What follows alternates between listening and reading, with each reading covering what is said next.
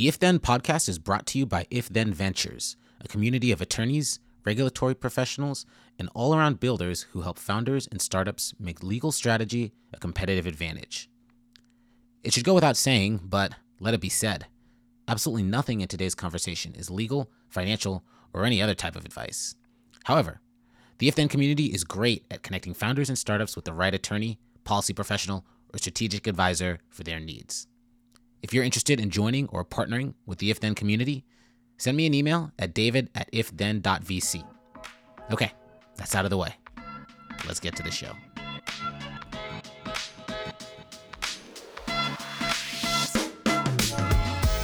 Yes, we are back with another episode of the If Then podcast, and I am very pleased to present to you former Latham & Watkins star associate and member of the vaunted ASCOM committee, former litigation counsel, product counsel at Postmates, and current assistant general counsel at insurtech company Hippo.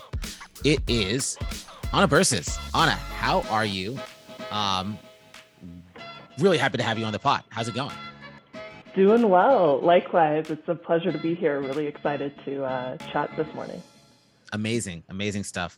So, Anna, the main reason I wanted to have you on the pod is that you have had a very kind of interesting set of milestones, I would say, you've achieved in your legal career, going from big law, where you and I met, obviously as young summer associates in the vaunted 2012 class of Latham & Watkins LLP, and spent a long time together as coworkers before each of us moving on into tech and gaining different skills and skill sets. I'd love to talk to you about some of your experiences at Latham, how you transitioned into tech, some of the unique things that you were able to work on and the differences between those things. And in particular, I think you have some pretty strong insights into the effects that this type of work can have on people, how they can best navigate these things from a health perspective, from a mental perspective, from a self-reflective perspective. Where I really want to start is, before you were a lawyer, what drove you? What were some of the most significant interests or aspects of your life? I've got an interesting one for you. Before going to college, from kind of fifth grade up until the age of 16, I was a rhythmic gymnast. Rhythmic gymnastics was made popular by old school, Will Ferrell jumping around with a ribbon, but no. You were in it before it was popular. That's right. Made popular by Will Ferrell. That's right. And, I took it really seriously, trained 6 to 7 days a week, was incredibly passionate about it. And that was kind of my life for a lot of pre-college, pre-law school time. And so I think that shaped me in a number of ways. I think that I had to be very dedicated to a sport in the same way that you put in those long hours at a firm like Latham, at a tech company. And so in a lot of ways, it did kind of shape my ability to sort of sit and focus for long periods of time and be solely focused on one thing that I was passionate about for a long number of years. Yeah. So I'm curious, because what I would say is that's a very specific sport or activity. I'm curious how a young girl in the Bay Area, you're in the Bay Area, right? Yeah. Grew up in Marin. How a young girl from Marin gravitates towards rhythmic gymnastics.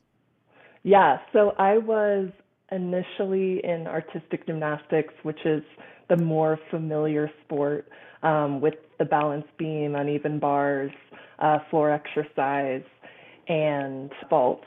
I was much too tall to continue on with that. And then another student I remember in, I think, fourth grade in elementary school was a rhythmic gymnast and did it in a talent show. So I was able to kind of get the contact information from her about her coach. Soon thereafter, joined a really awesome gym in Marin County. We had, one Olympian was a coach. Another coach was a world championship competitor. And so I was lucky enough to be in an area where this very rare Eastern European sport actually had this dynamite gym that was producing really elite gymnasts. Yeah, it makes sense. And like a lot of things, environment influences you. You were doing a sport, you were certainly dedicated to, kind of some sort of performance aspect, and you saw an elite performer at a unique thing that maybe appealed to you or that you were able to take to. You found your people, you found your spot. It's easy to see how something like an individual sport, especially the kind of determination, the consistency to training, can lead someone to be pre-selective to the type of person that eventually becomes a lawyer or forms those basis or skills, whether you want to talk about the correlation or the causation, whatever. So let's talk about Anna the lawyer. As mentioned, you and I started at Latham at the same time. Can you tell us what type of work you did largely at Latham and how you ended up doing that type of work? Yeah, so I think that my work at Latham mostly stemmed out of relationships I made during the first few years. I happened to have a mentor who was in the securities litigation group. By virtue of starting to work with her, I got on cases with other securities litigation partners. And it kind of went from there. I think that the San Francisco office was mostly antitrust, had some securities work, and then a little bit of white collar. And I didn't really, going into it, have any preference for any of them. So it was kind of by virtue of starting to work with folks in the securities group. I did find the cases interesting. I also liked a lot of the just complex commercial litigation cases I did. But yeah, it was a little bit of a default into a practice group by virtue of working with good people that I wanted to keep working with. It sounds like you were at least able to have a reasonably broad practice, even if a lot of your work was focused on securities litigation.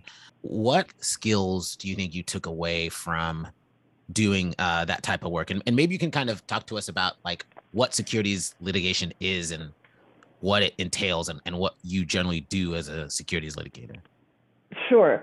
So in terms of what securities litigation is, the type of cases I mostly worked on were 10b5 cases. And so a public company suffers some severe stock price drop. There are allegations made by shareholders that the company either put out material false information into the market or omitted material information. And as a result of that fraud, the stock price was inflated at some point in time, and that drop, caused damages to shareholders. That has really helped me working at private to public companies in-house. I think that I got familiarity with SEC filings and just an understanding of what triggers stock price drops, or at least alleged stock price drops. That's been extremely helpful to me, especially in my current role at Hippo, looking at and preparing our 10K or quarterly financial statements. You have a different eye for what a plaintiff's lawyer or the plaintiff's bar more broadly could kind of latch onto.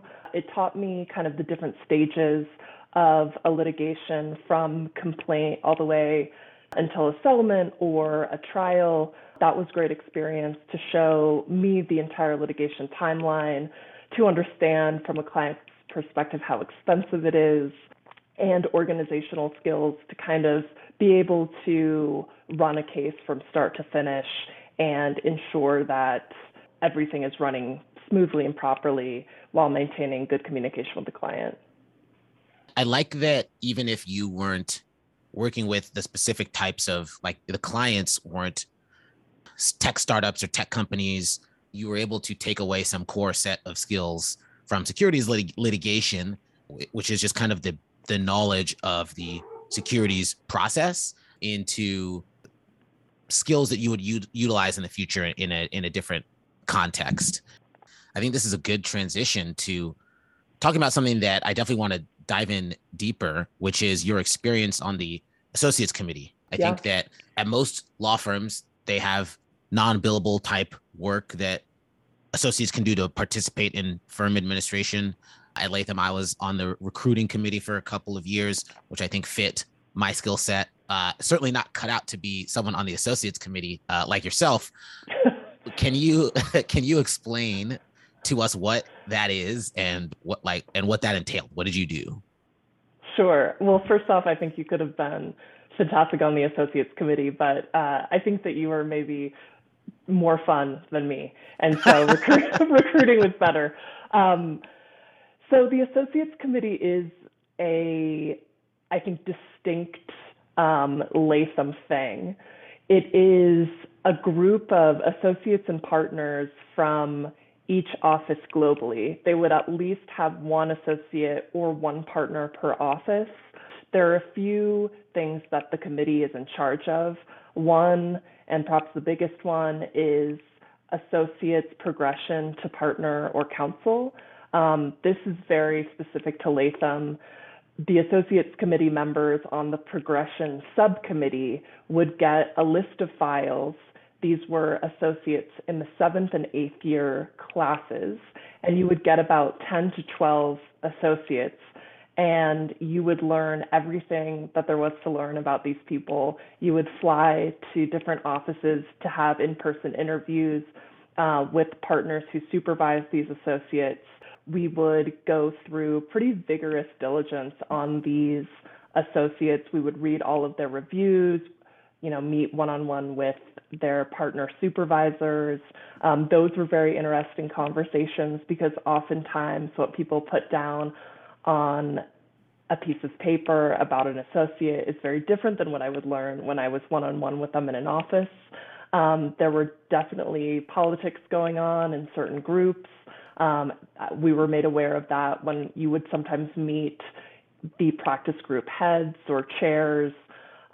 You would meet with the department heads, and then you would spend, I believe, 10 days talking about each individual associate in the 7th and 8th year classes.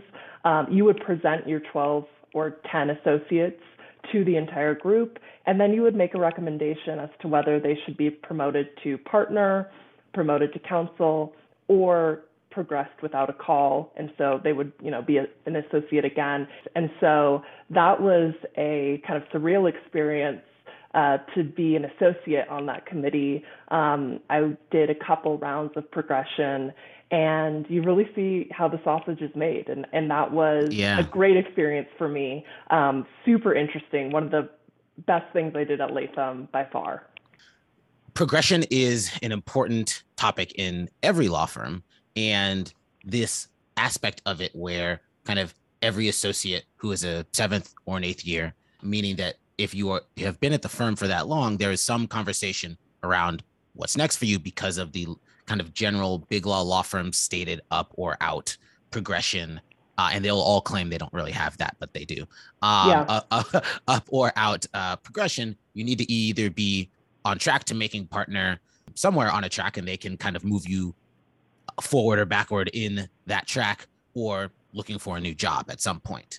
The unique aspect of what you were doing is that you were an associate as opposed to, simply a group of partners or all of the partners of the firm evaluating these people.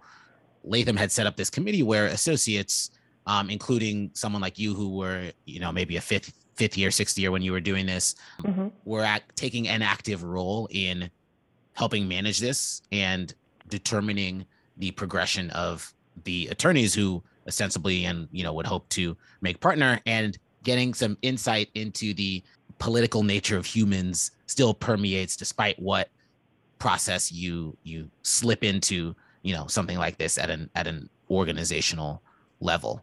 So I guess, like, what did you take away from understanding how the sausage is made? You get to see the firm as a business as opposed to as an associate. I was really focused on kind of my individual cases and getting to a solution in those cases. I wasn't really thinking about the firm as a business and which practice groups bring in more money than others by virtue of the type of work that they're doing, the number of associates you can staff on any given matter or case. So that was eye-opening to me. I think for me, the number one largest thing that I took away was I got to see associates who made partner and then really thrived, and then associates who made partner and really struggled. And of course, I put myself into their shoes and kind of thought about what would I be like if I made partner or counsel in securities litigation, how would that go? And I think that what I saw was that you have to really, really love it. I think that I Mm-hmm. got to see fantastic associates who were absolutely thriving and they were going to continue to thrive. And it really made me reflect on my experience and how I was feeling on a day to day basis. And I really didn't like what I was doing. I woke up every day, after a certain amount of point in time and really did not want to hit those major milestones that I think a lot of litigators really strive for, like taking depositions, going to trial, getting to do an oral argument. I wasn't excited by those things. I think that after being able to participate in some of those things, I was satisfied when the task was completed. But I kind of looked at myself and was like, I see other peers that are so driven by this litigation process and they want to win so bad, and that's awesome. But I could tell in myself I don't have that, and so let's give in-house a try and see how that goes. And I think that what it showed me also is that regardless of kind of who you are at the firm, you're going to be spending a lot of time doing this work. And so if you really don't like it, then I think I looked at myself and it was kind of like, I'm probably going to sign myself up for a career of unhappiness if I keep Yep. on going this way, because personally, I just don't get the satisfaction out of it that I think I would have needed to keep going at that pace. Yeah, I think you can see, and I had on the last episode, this podcast, I had a woman, Catherine Kirkpatrick Boss, who mentioned that she knew from like the first second of being at the law firm she wanted to be a partner, and then became a partner and loved being a partner. And Yeah. I think there's a lot of those people in my experience that you can actually see that pretty early on, and those people, like you mentioned, thrive. But there's a not insignificant number of people that like making partner at a big law firm is this like booby prize that you are granted, and it's like more if you're not actually into the work, and especially the work of being a partner, which is somewhat different from the work of being an associate, it's not a good situation. And I think it's interesting that you were able to see that from the inside, or at least see some aspects of that from the inside, and having it inform on your own decision making process in how you were going to direct your career. So there's a couple of things that I want to touch on with you, and you mentioned some of those milestones, and I want to get to those. But to round out the conversation around the associates committee, you weren't just doing progression, if I recall, right? You were That's right. also there was evaluation of all of the associates, their performance, their salaries, their bonuses, just kind of checking in on folks' careers in general. Can you talk about that aspect and how that kind of informed your work or what you learned about people? Yeah, no, you summarized it perfectly. So, in addition to progression, the committee is also in charge of just the annual and then mid year review cycles. And so, we would again be assigned a group of associates, review all of their reviews, sometimes talk to their supervisors. I would sit down for usually an hour, sometimes more, with every associate who is junior to me and read their reviews verbatim based on what partners and senior associates had written about them, and then have a human conversation with them about how are you, how are things going, what do you want from this law firm, what do you want to do next year, what do you want to do in 5 years. And that was the most important time, I thought, in getting to deliver these reviews. half of it was reading off paper, but the really important part was getting to have a real conversation with all of the associates in the office and hear about what was going on with them and what they strove for in their overall careers. I got to meet with associates that I had never met before, and I heard about things that I had no idea were going on in their lives. I remember meeting one associate for the first time to give him his review and heard that he was going through a divorce. I remember meeting with an associate for the first time and hearing that she was taking over custody of a relative's child.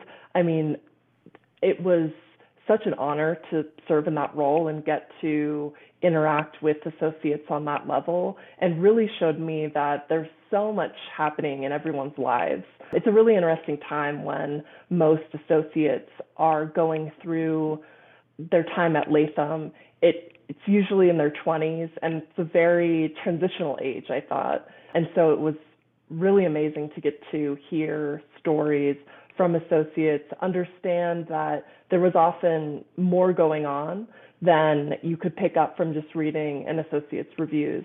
And the best part of my job was getting to really help people out and find a way for them. And sometimes that was being able to guide folks to somewhere beyond Latham, or something different within Latham. And I thought that that was a really rewarding part of being on the committee.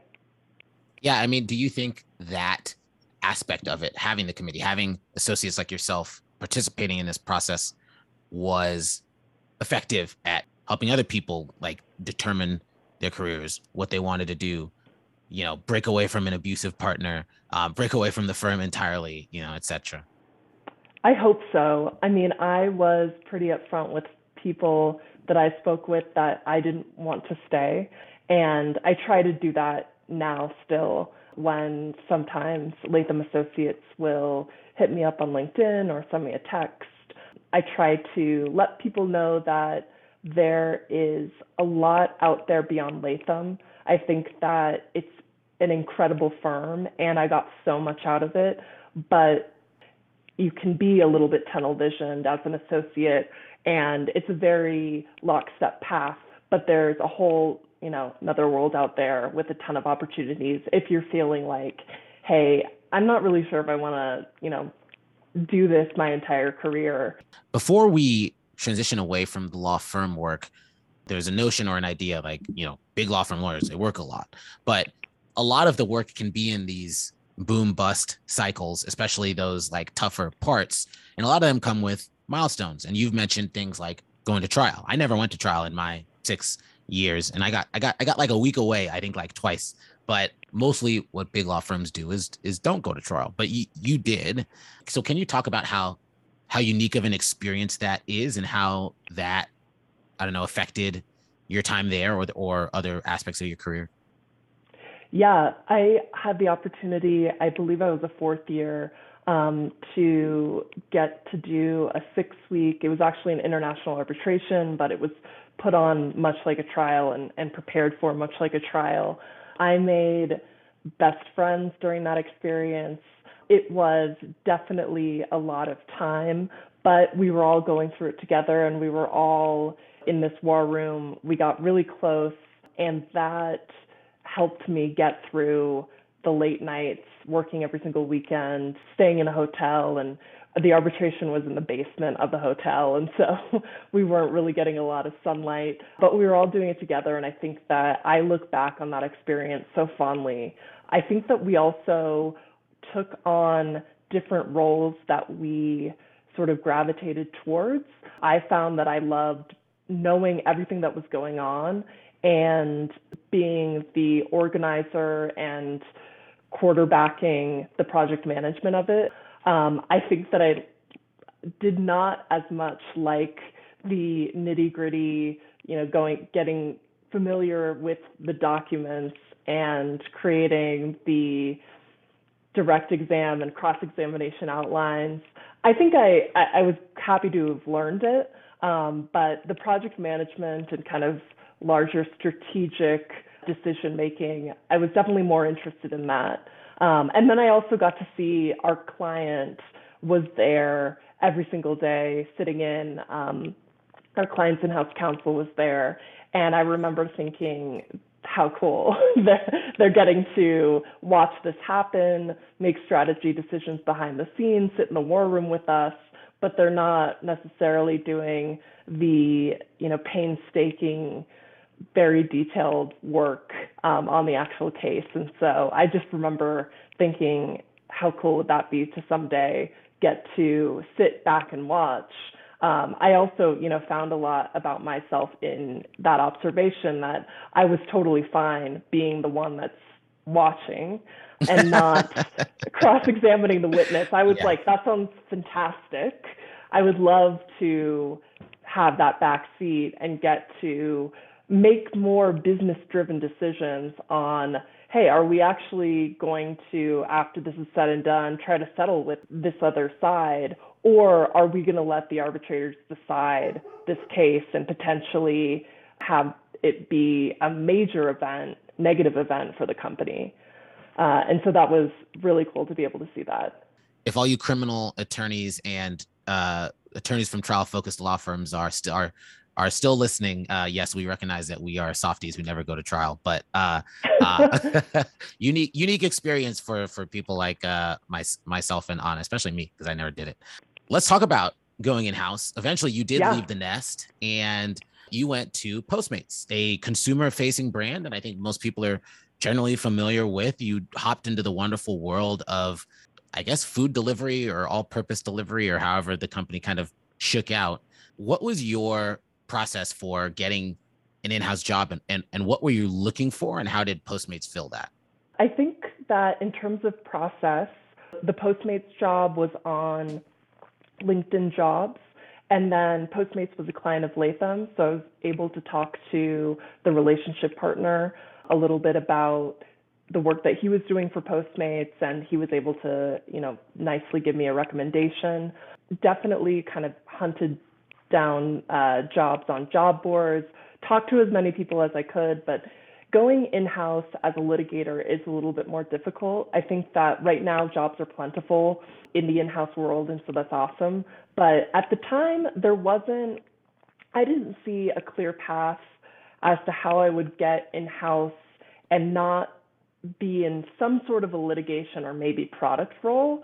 I definitely wasn't going to be able to go straight into a corporate role. That didn't seem like it would happen. And so I initially took the Postmates role because I loved the team. I thought that it was very, similar to Latham in terms of the personalities that I found there.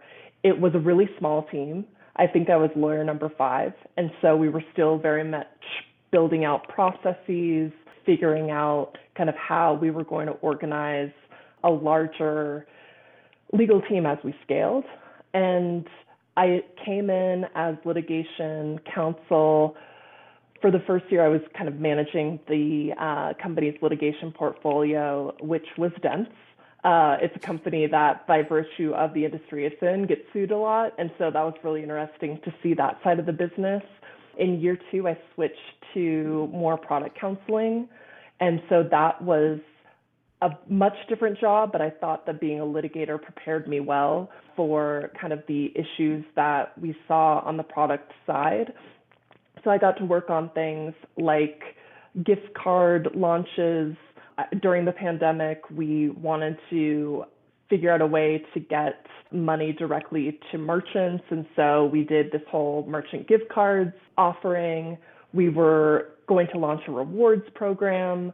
That didn't end up happening because of our acquisition by Uber, but worked on kind of that program with the product managers and engineers, worked on just all things having to do with the app as well as Yeah. the website.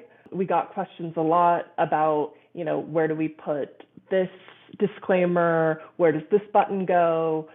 Does this link have to be highlighted in blue and underlined? And so we got a lot of interesting issues on that side. And that was a great experience to kind of see the other side of the business that was more on the front line of how the product is developing rather than on the litigation side, it's all backwards looking. Yeah. So I like that you transitioned from a litigation counsel to a product counsel. It's a reasonably, it's, something that's common. I when I first went in house, I was similarly in litigation and quickly gravitated towards the product. You mentioned kind of back then in the era, the heady days of like 2018, product counsel roles were, I don't know, not anywhere close to as plentiful as they are now. Even the Yeah, concept, and I think we existed in law firms with this idea that, oh, you're a litigator, it's hard to go in house. Like it takes some extra special effort. And I don't really think that's true anymore, or at least as true. But I am curious then, like, what makes, when you are trained as a litigator, you're trained to do research and you're trained to view documentation and you're trained to write. How does that help you become a good product counsel? And what, in your mind, makes a good product counsel? yeah, I think a lot of it is being great at issue spotting, which is definitely a litigation skill that you develop. I think that how I've tackled product counseling is, all right, take me through what you want to do, whether it's a new program that's going to be launched on an app, whether it is revising, terms and conditions a certain way, but have the product managers and the engineers take you through what they want to do. Look at it from a customer experience perspective and think about, if I'm the customer, what feels weird? What disclaimers am I going to want to see up front? What, if I didn't see, would I be surprised at once I'm all the way through and have paid for something? I think all of those things come up in litigation. And so having experience with cases, whether it be breach of contract or even securities litigation, which is really based on the concept of fraud, all of that helped prepare me to be able to issue spot as a product counsel and have a different viewpoint than some of the engineers might have who are looking at it from a very, very different perspective than a lawyer. So I Yeah. think it did play in quite a bit. Yeah, totally. And I think that when you talk about issue spotting, there's this kind of mental transition you can make towards what the issues are. When you're issue spotting in litigation, you're kind of issue spotting for these legal or Yeah. aspects in a line of cases that can fit into your pre-existing fact pattern. And in this version of issue spotting, kind of, the best thing to know, as opposed to like knowing reams of case law and or at least having access to the research, is knowing your company, knowing the company's goals, knowing the company's users or the users that it would like to have, and Hmm. kind of taking these legal concepts into that framework. And how can we improve, especially if you can get well aligned with the people who you're working with, who are now no longer other lawyers but are product people and engineers and marketing people. How can you help the customer, I mean, in the purest capitalistic sense, like use your product more, or Yeah. maybe in a more generous sense, um, how can you have the product help the customer as much as possible? Being able to transition your kind of brain in the vein of issue spotting that way, I think, is really important for product managers. And I think it's great that you were able to recognize that.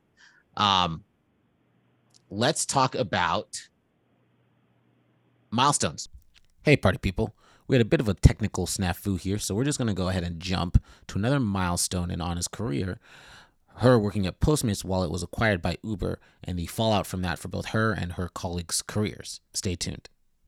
So you went through this process of getting acquired, doing the merger control, and it's a pretty significant event. And then you have to actually merge the companies. Yeah. So what was that like, and how did that affect you and the work that you did?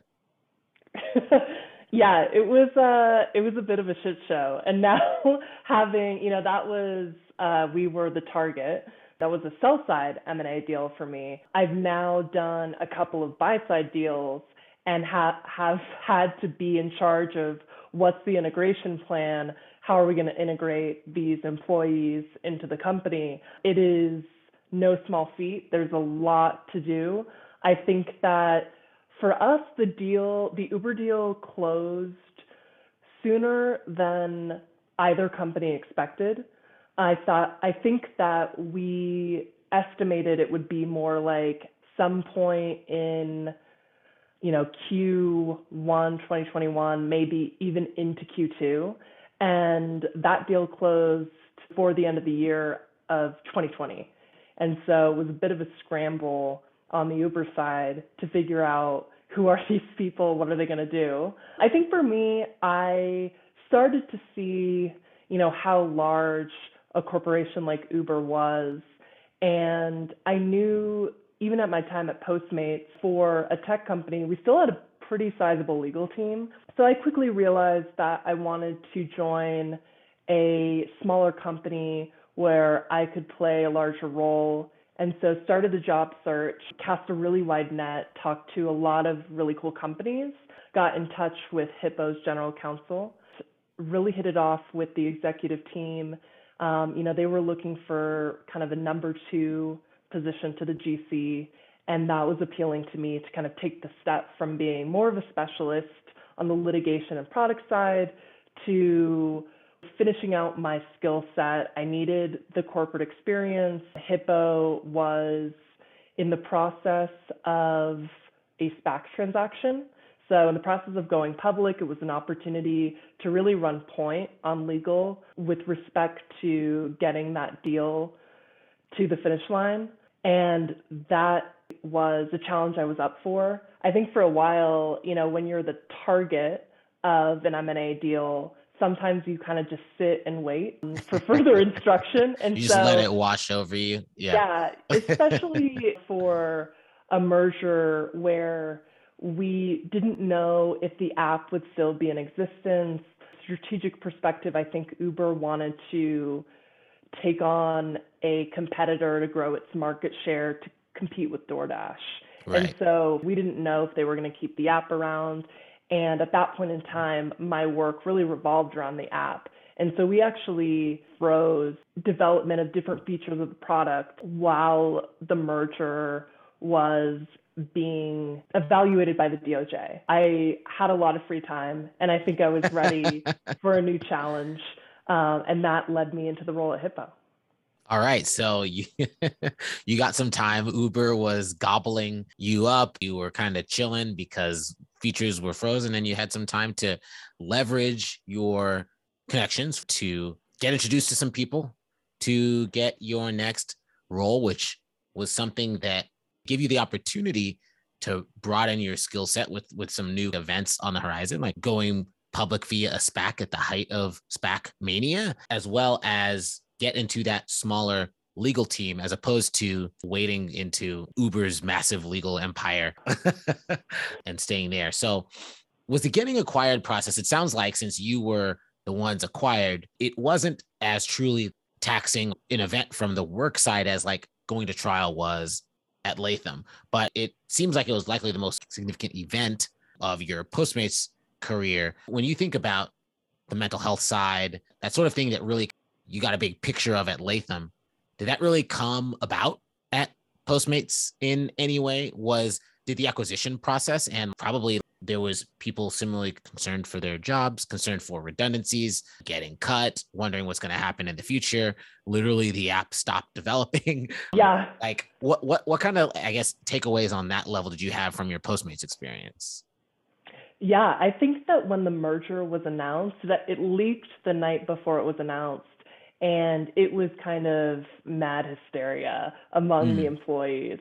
On legal, we knew that it was a possibility because many of us had participated in the due diligence process, whether it was putting together certain sets of documents, putting together lists in response to diligence requests. But, we had insight into it. I think that the broader employee base did not. And so I think it was a time of huge uncertainty for everybody in terms of, some of us got kept on, some people got let go. I didn't want to continue on at Uber, and so I really didn't want to be kept on, and unfortunately I was. um, but unlike some M&A deals, they did not interview us individually or really talk to us on legal about like what is your role, what do you do. We had no idea whether or not we were going to be kept on until it was announced. And so it was unfortunate that my best friend on the legal team was let go. I think he would have been much more interested in actually staying at Uber Mm, than I was. And so a part of me after the fact was kind of crushed that we couldn't have, swapped places. right. And so the uncertainty was definitely there. I would say that the level of work wasn't. Even going Yeah. through the merger control process, from an in-house legal perspective, that wasn't a huge lift. And so I think that when I think about like large mental health events in my legal career, it was You're like, definitely a not one time of of them. uncertainty, but I Yeah. would say at Postmates, we enjoyed like a great work-life balance. It was really a 180 from having a tough sixth year at Latham to probably working half of what I was working on a daily basis. Yeah. I mean, there's certainly something to be said for a transition from a law firm like Latham to a tech company that's fairly well established, Yeah. as even opposed to like a startup or something along those lines. So instead, you left and you went to Hippo, and Hippo was in the process of getting ready to SPAC. I think you need to teach us, like, first, what is Hippo, and Sure. then what's a SPAC? Yeah, no, great questions. Hippo is an insurtech company. You may have heard of Lemonade or Root Insurance. We are both an agency business and we acquired an insurance company in late 2020. And so we are no longer just a managing agent. We also have an insurance company that writes our policies. Can you tell us, what does that mean? What's a managing agent? What's an insurance company? As far as I know, Hippo Insurance is an insurance company. So break that down for me. Yeah, yeah. I mean, technically, we're not even allowed to say we're an insurance company for various regulatory reasons. But so an agency sells policies, an insurance company is actually underwriting the policies and taking on the risk. And so if you're an agent, you're connecting an insurance company to a customer. If you're an insurance company, you're actually underwriting the policy. And so you are the actual insurer on the policy rather than kind of being the connector between customer and insurance company. And so we still do both. We sell our own Hippo policies. We also sell other insurance companies' policies. What is the, are there advantages to be gained, unit economics to be gained from being both? Why does this split exist? Are there efficiencies to be gained from only being an agency? I could liken this to fintech, like having a license versus being a software company like Chime. And you might say in today's day and age, you're actually more nimble, not having a license, using a bank partner, being a software company, working on that level. I'm curious if insurance works the same way and why Hippo has chosen to do both and or bifurcate those things. Yeah, I think that it's a hot topic among insurtechs right now, as some are set up like Hippo with both an agency side as well as having an insurance company that's underwriting policies. I think that, one advantage of having an insurance company under your umbrella is that those policies will be able to be written. You won't, Mm, you will not have to rely on other insurance companies to underwrite policies, and so that's one advantage. A disadvantage is that you are taking on partially the risk of those policies. So, for example, last year we saw like the Texas storms because we have a large number of customers in Texas. That affected us more significantly because we actually have the insurance company business rather than a pure agency business. Got it. And before the fintech people come after me for my last comment, I should also acknowledge that there's a very clear trend of those tech companies without licenses then saying, oh, well, now to actually make money, we need a license. Yeah. Shout out to SoFi, Varo Bank, Square, all of those like former tech companies that went and got banking licenses. Okay, so Hippo, if you go to the website, says modern home insurance. So what makes it modern? Yeah, so we have smart home technology that you can self-install in your home, and that type of technology does a number of different things. It can be as simple as putting, a device on your faucet that's going to auto stop water from running after a certain amount of time. All of the devices are set up to function so that you will have fewer claims. And so it's kind of helping both ways. It helps us to be paying out fewer claims. It helps the customer to have fewer claims that they have to report. And so the smart home stuff is pretty cool.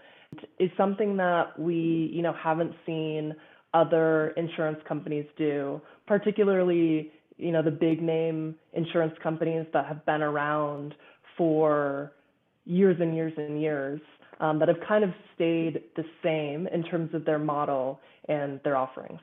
Yeah. So random idea pops into my head. Maybe we can brainstorm. Maybe this is like, I'm going to call this segment Startup Corner.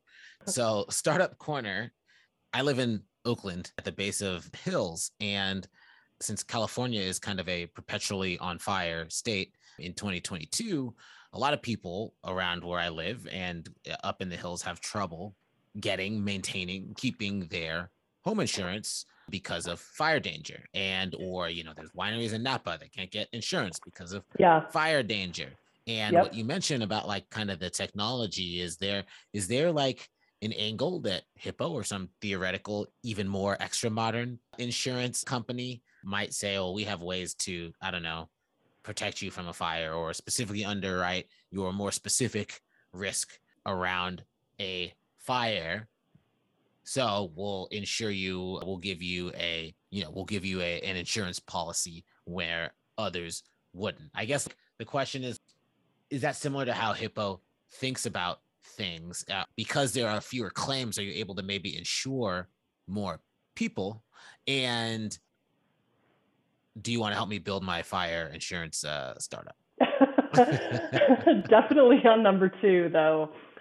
I, of course, do not have a background in insurance, and on the legal side, really stay more on the corporate technology side rather than the insurance side. We have a number of insurance regulatory lawyers that would be able to answer all of these questions much more eloquently than I can. But I will say that, yeah, I think that in terms of long-term vision is very much the goal of being able to prevent claims before they've started through the use of technology. With respect to fires, I do not know that technology exists at this point in time, but I think that's exactly right.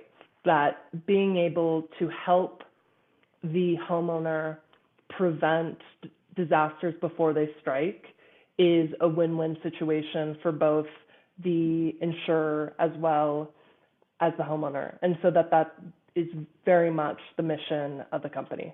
Got it. I think someone once said "sweep the forests" or something like that. That that may or may not have been our former president. So, and I was actually going to ask you about if your role requires expertise in insurance, and it sounds like you have a legal team with varied skill sets that enables you guys to do different types of things. So now that you've gone into somewhat of a broader role, what would you say is your main effect on the product of Hippo Insurance as more of a generalist attorney? Yeah, I would say that with respect to the product, I still do quite a bit of product and privacy counseling. And so we're soon launching an app. I've done quite a bit of work on that.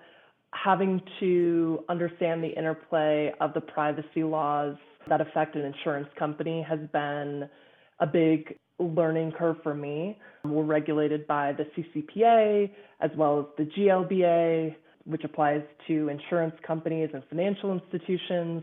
The interplay between those two is very interesting. The CCPA being California's Privacy Act. The That's right. GLBA is you're going to have to help me out on that one.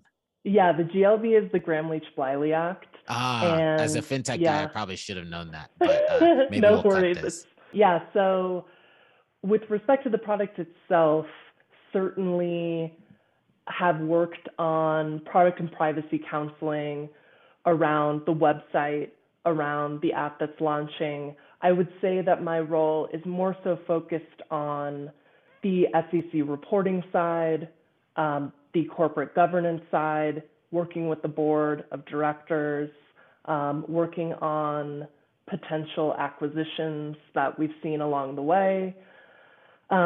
It's been much, much more corporate heavy than any other, role I've ever had, which is really interesting. And sometimes I think about, going back to Latham and doing it again. Would I've been a better corporate attorney? I'm not sure, but I certainly do enjoy the corporate stuff. I think especially as an in-house lawyer, getting to work with fantastic capital markets and M&A lawyers at Latham has been a great learning experience for me. I think that those partners have really mentored me along the way. Coming into an experience where I did not have a corporate background and we were, launching into completing this SPAC. And I Yeah. was like, let me Google what SPAC means because I've never done this before. Fortunately, it was a lot of folks' first rodeo, including the lawyers. I mean, became popular as of recent, and the rules were developing as we were doing, our SPAC transaction. And so, in a way, it was super scary, but in a way, we were all learning as we went. And so it was one of those, trial-like times where we were all, in the war room doing it, though virtually. But I got to become close with coworkers very, very quickly because we were all hands on deck to get the SPAC closed. Got it. And so just to orient around what a SPAC is also known as a blank check company. It's a company that doesn't do anything, like a shell company that goes public through an IPO process, generally at $10 a share. And its goal is within a set period of time to quote unquote merge or acquire a private company to take that company public. And there is, if it doesn't do it in a certain period of time, it returns the money to the investors who invested in the company through its IPO process. One advantage for the private company in merging with this SPAC, as opposed to an IPO, is that is a faster, simpler, I don't know about cleaner, but it's a speedier process, maybe with a little bit less diligence and scrutiny around your company in terms of going public, which, can be good or bad. And much more recently in SPACs, we've seen some of the fintech SPACs very much not do well, especially because as of the time of this recording, the market itself is crashing into oblivion. But for you at Hippo, and correct me if I got anything wrong there for how the process worked for you guys, how did you go about learning what to do in this situation as a lifelong litigator / product person? Yeah, I was really lucky to have Latham as our corporate counsel, especially working with folks at Latham that, were in our summer class, the senior associate on our SPAC.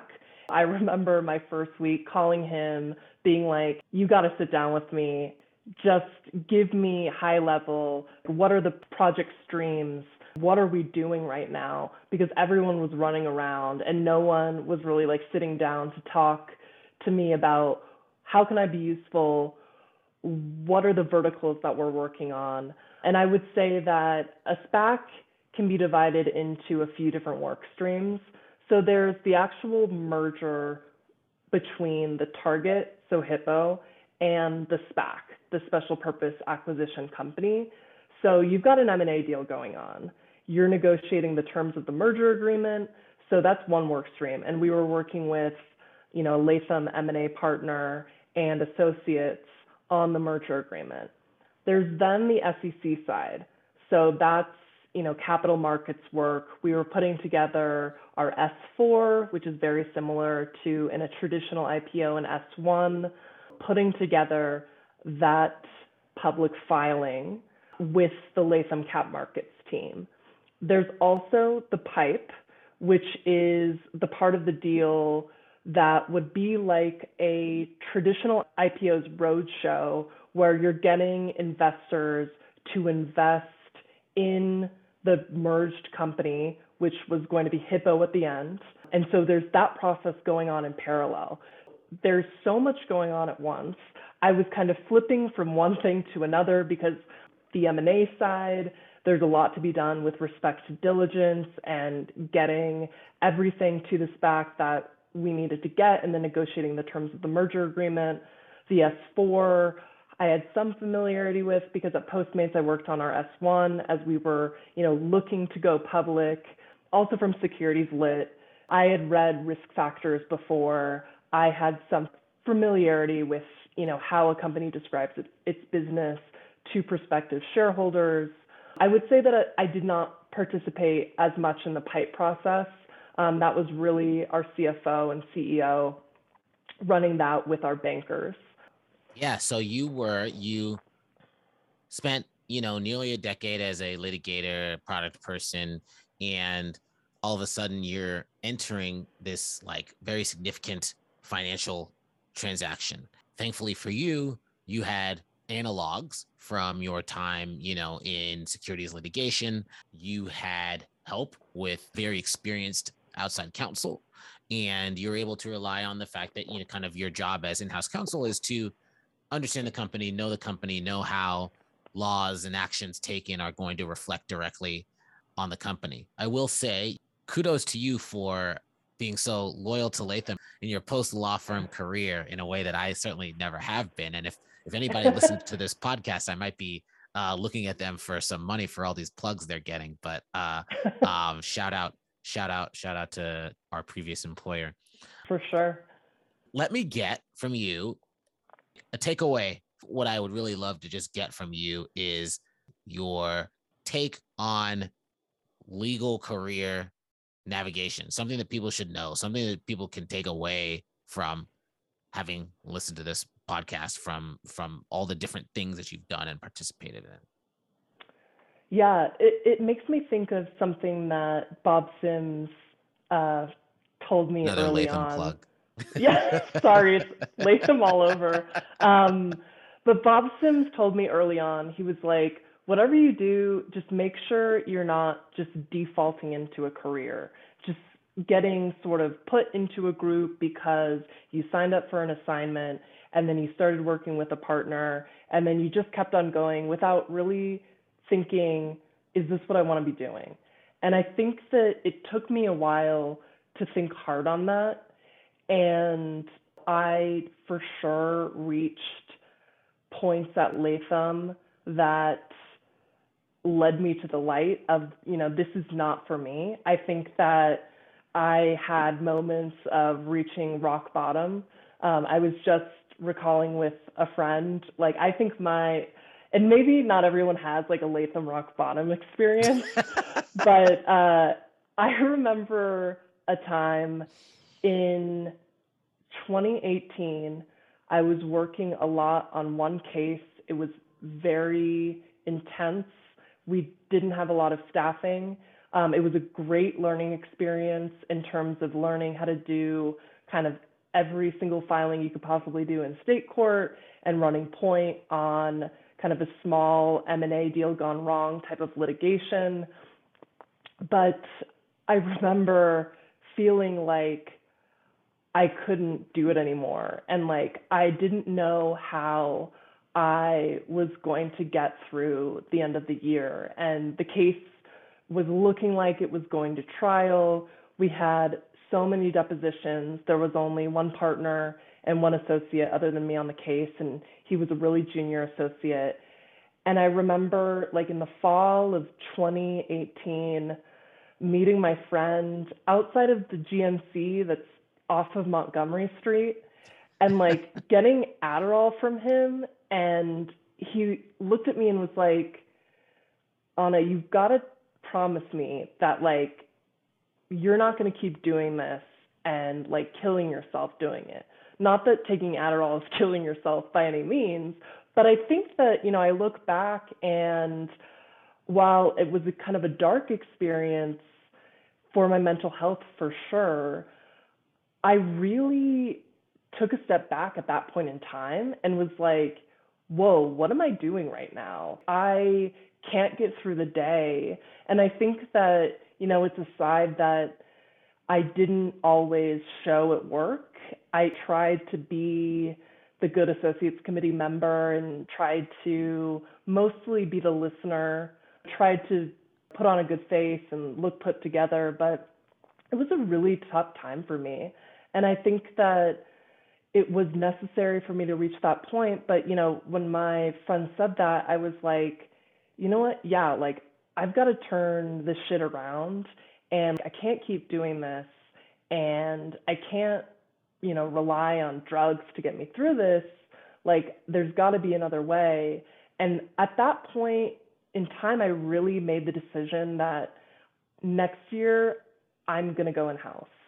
Yeah. And so much weight was lifted off my shoulders when I made that decision, because I was still just kind of defaulting into like, do as much as you possibly can. I was working every single day. I was so stressed about the prospect of this case going to trial. That was a really important moment, because I was like, oh my God, the worst thing that could happen is like for this case to go to trial, whereas a lot of people are like dying for that opportunity. I was like, please let this case settle.